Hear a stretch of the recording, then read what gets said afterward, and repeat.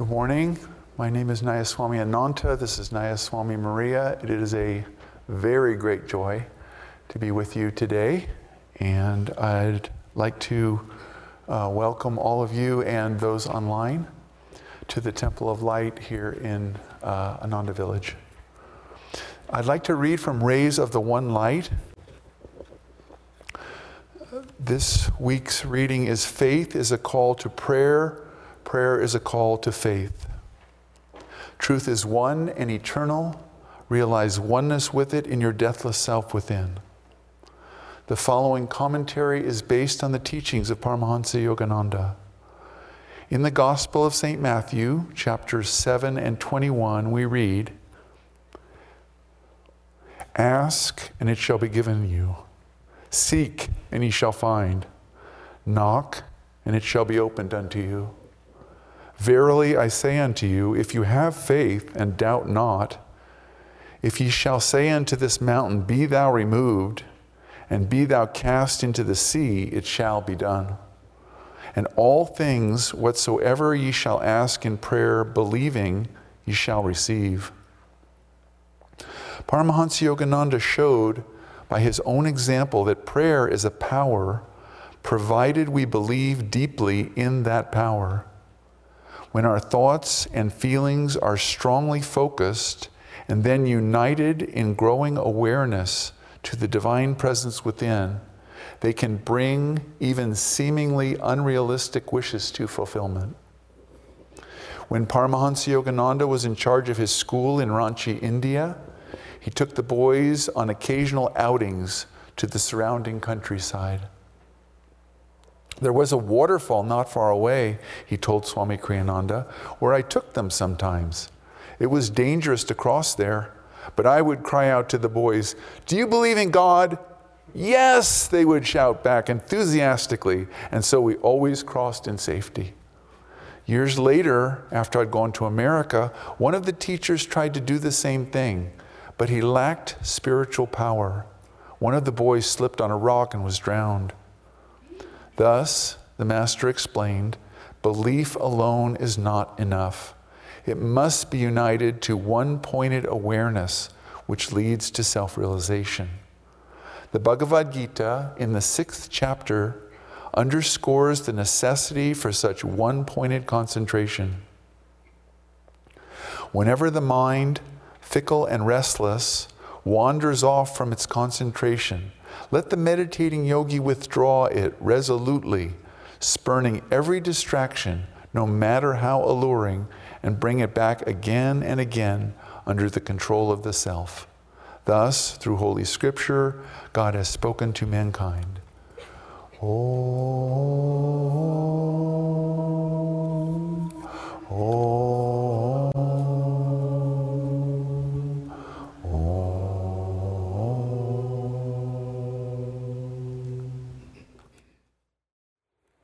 Hello, everybody. I'm going to read from Whispers from Eternity, and these are prayer demands by Paramahansa Yogananda.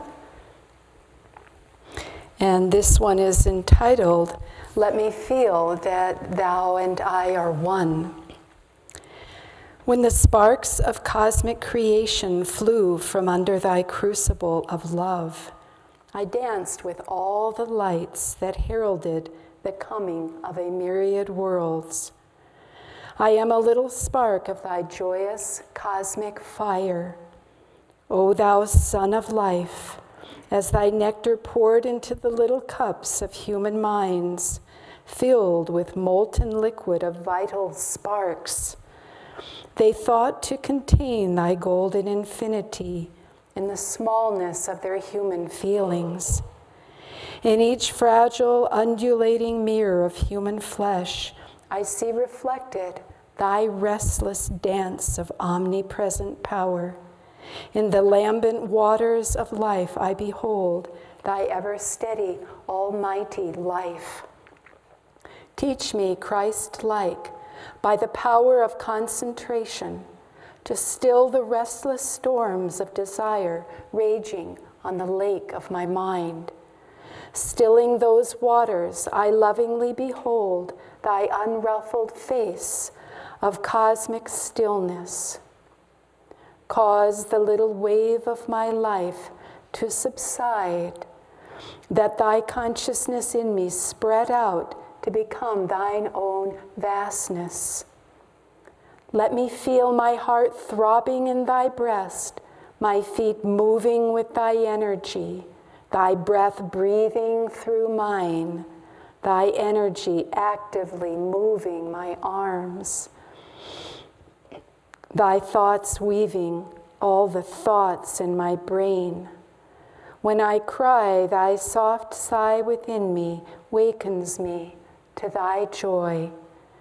In thy playfulness, little bubble visions of thy creation float dancingly in the chamber of my dreams, which manifest in my sleep of delusion. Thy meteoric will courses through the skies of my own willpower. Make me feel that it is thou who art I. Oh, make me thyself, that I behold my little bubble of self ever floating in thee.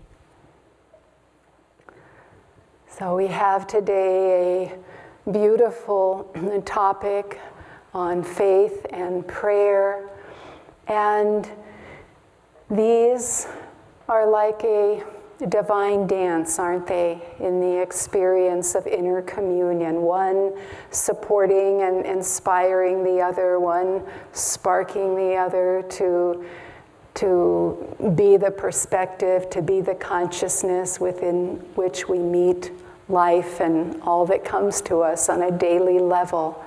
Prayer and faith. And hearing this reading that Ananta read, I mean, we say, oh, it's the one at the waterfall. And it's intense. If you're hearing it for the first time, you're probably thinking, wow, where did that come from? Why that? And if you're hearing it, after hearing it for decades, I mean, most of us are very familiar with that story that Yogananda told. And it's still startling. It still kind of shakes you at your core. And he's giving us that story for a reason, that faith and prayer are all important. They're at the core of everything we do, everything we're trying to live as disciples and seekers of truth. It's central. We cannot go inwardly into that divine realm without communing inwardly. And what is that? That's the asking of our hearts to be close to God, the having expressed that desire, bringing it to action, living by it, feeling the strength of it, the power of it in everything, in our daily lives. Yogananda says that we must cultivate faith, that belief is not enough. Ideals are not enough. We have to bring in the power of God behind those and stand by them and make them our experience if they're worth experiencing, if they're worth standing behind, if they're what we say is our belief. We have to actualize that. We have to make it our faith, the power that links us to God in everything, no matter what, every circumstance. Yogananda said, what comes of itself, let it come. Well, that's kind of scary too. There's a lot of stuff going on out there, and do we have to be a part of it? Do we have to experience it all?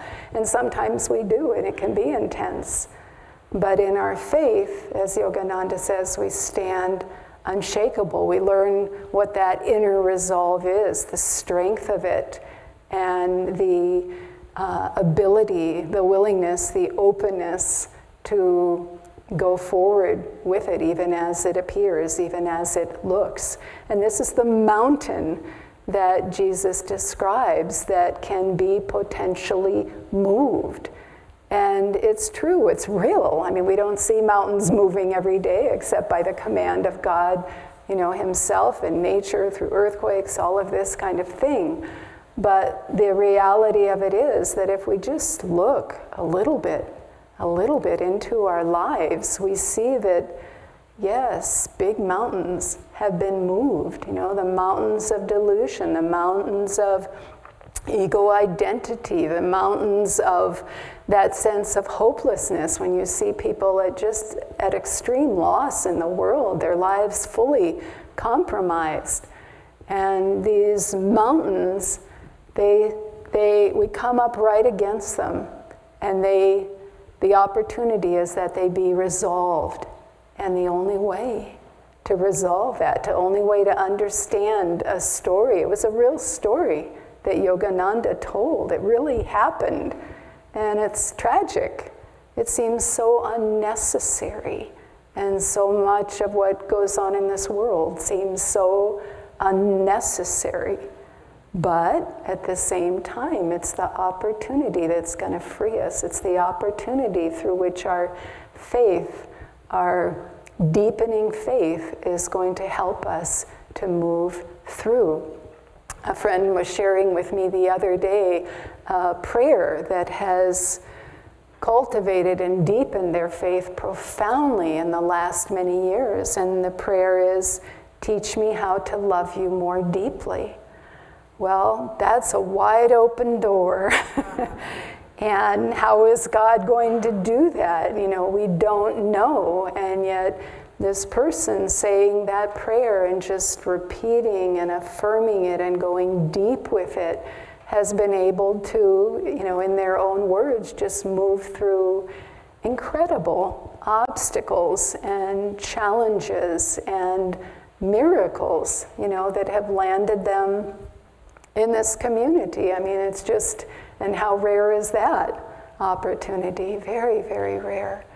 And I wanted to share with you a story from the great Indian epic, the Ramayana.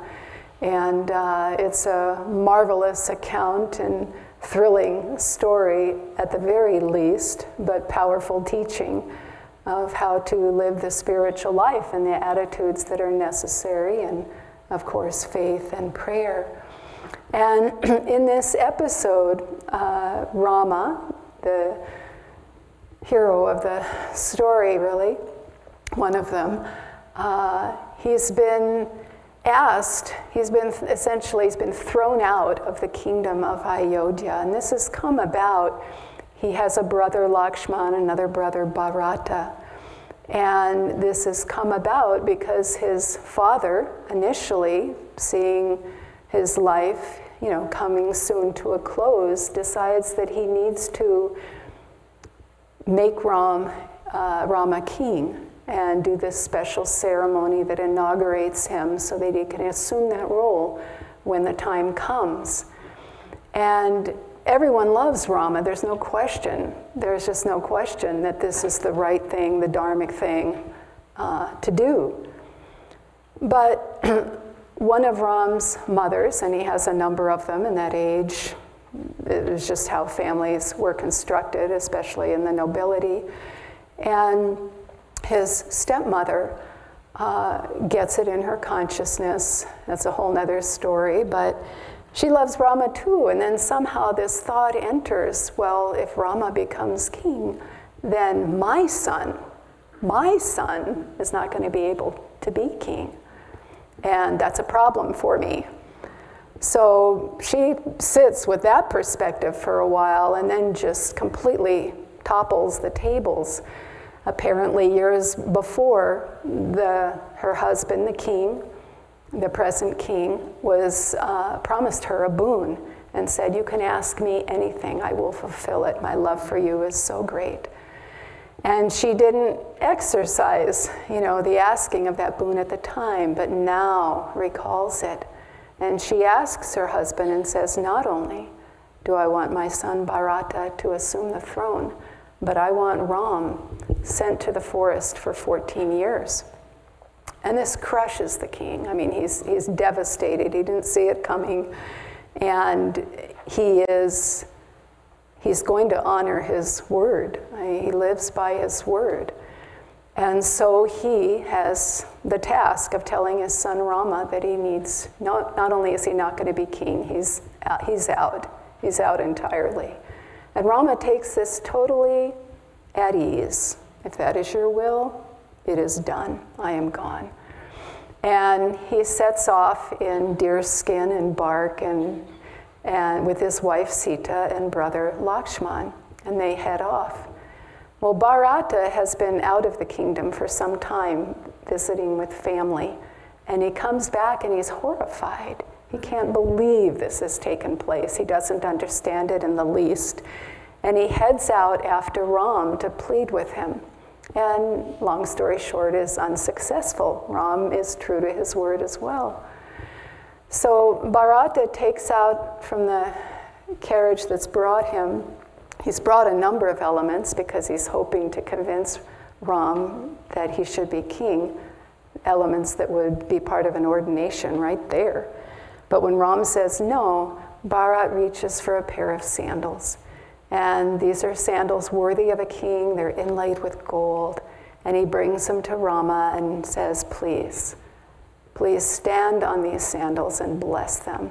For it is these sandals that will be the symbol of the divine rule through you, even in your absence, and they will carry the burden of this kingdom and the leadership of it.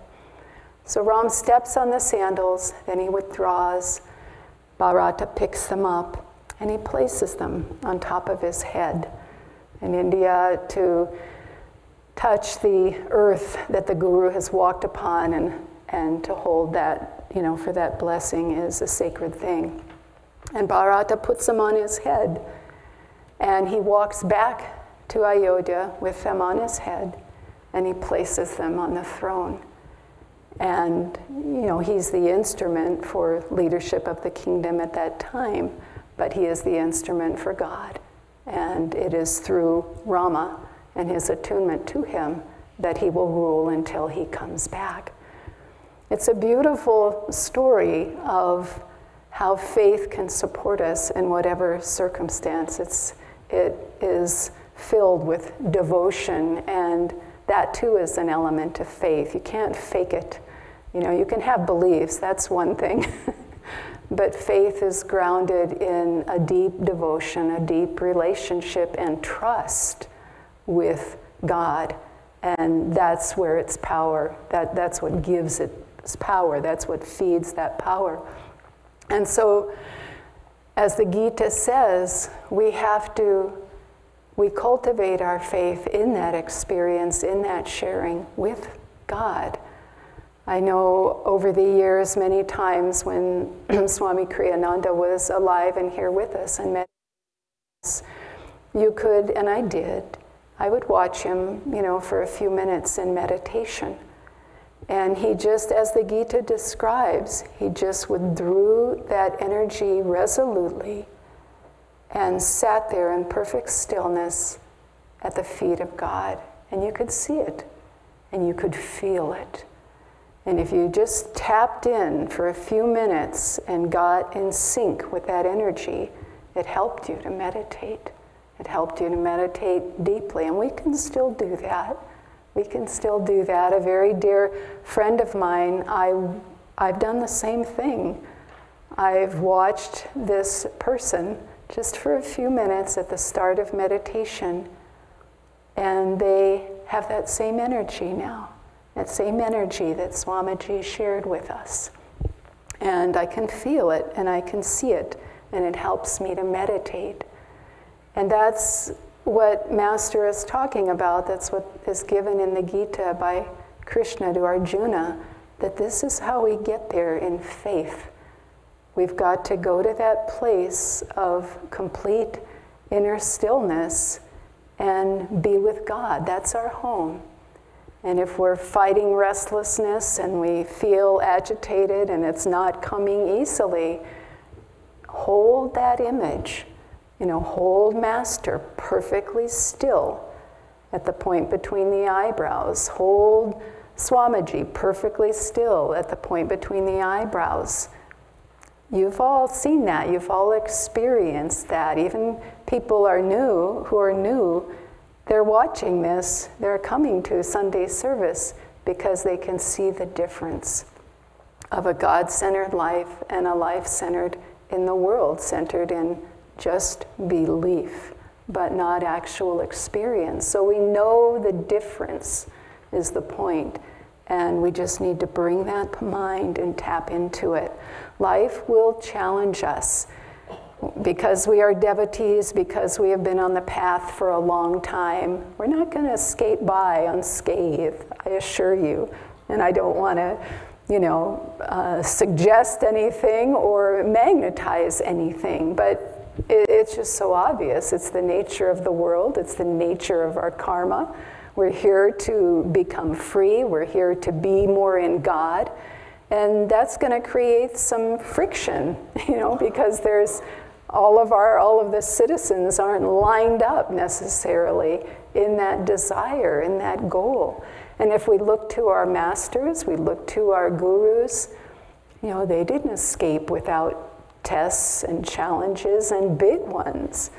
Swami Kriyananda in his book, The New Path, his autobiography, he talks about how he mentions that master. It was in 1948, and it was just right before Swamiji came to Self-Realization Fellowship, his guru's organization. And Yogananda experienced a very profound divine ecstasy, and it went on for, I think, months. And but during that time, Divine Mother, one of the things she told Yogananda was, I have sent you many bad ones to test your love for me, but now I am sending you angels, and whoever smites them, I will smite. But, Yogananda, I'm sharing this with you because he had many tests in his life. He met with betrayal, he met with persecution, not all people were kind, not all people were loving. There were very difficult times, people-wise and in society. The crash in World War II, and, as he describes, eating tomatoes on the hillside at Mount Washington. Things were not easy, they were not smooth, and he was our guru, he was God realized. But he did this for us. He did this to show the power of faith in God to remove obstacles, to transcend limitations, to transcend shortcomings within ourselves, things that are keeping us from realizing that divine ecstasy that Yogananda was talking about. So our masters have not been spared, and so be it. What comes of itself, let it come. But it is our faith. It is in these moments when we try to seek and realize that divine experience that we're watering the plant. When you cultivate the soil, you're preparing the soil. That's what it means. You cultivate the soil, you bring in organic matter, you make it loose, and so roots can spread out and grow plants and bear fruit. And that's the same thing inwardly. We take our belief and we cultivate it, we actualize it in activity, in faith. We try to tune into God, we ask God to be present with us, and we test that. We prove it for ourselves. We prove it for ourselves that this is something that works, and this is working for me and in me and through me and in my life, and this is what has power. This is what gives me staying power. The ability to just endure, the ability to go forward, the ability to persevere with joy in our hearts, because we can see what would happen if we didn't have that experience. And so Swamiji he talks about a practice in his own life that builds faith, that for him deepened his faith, and we're all familiar with it. He talks about the practice of chanting mentally Om Guru. And he said of that, when I do that, and as I have done that, my consciousness has been completely transformed. Completely transformed. It's clearer, it's purer. My desire for God is stronger. My dedication is deeper. All of that. And what is he saying? My faith is stronger. It's with me and helping me to live this life and do what God, all that God is asking me to do. So it rests upon each one of us. It's the opportunity we have in every day and every moment to make real what we think is our relationship with God, and to deepen what we think is our relationship with God. It's not stagnant. It's not like we become a disciple and get it. We get a part of it. It's real. Discipleship initiation is real. Kriya is real. Living the spiritual life is real. But we haven't arrived. If we had, we wouldn't be here. There's more to do. There's a lot more to do. And what there is to do is just deepening that inner faith and resolve that there's nothing but God. That's all there is. And that's the joy and the beauty and the opportunity of this life. Thank you.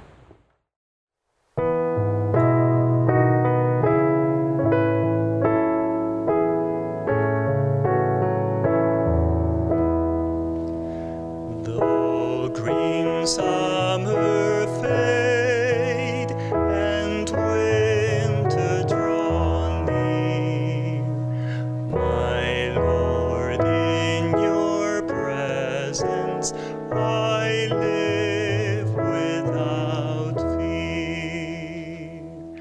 Through tempest, through snows, through turbulent tide, the touch of your hand is my strength and my guide.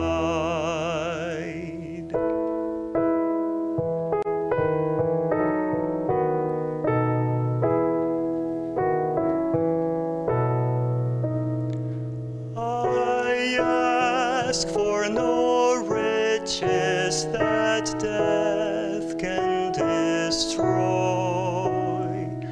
I crave only thee, your love and your joy. I ask for no riches that death can destroy. I crave only thee, your love and your joy. But answers will pass, the singing must end. I welcome the darkness with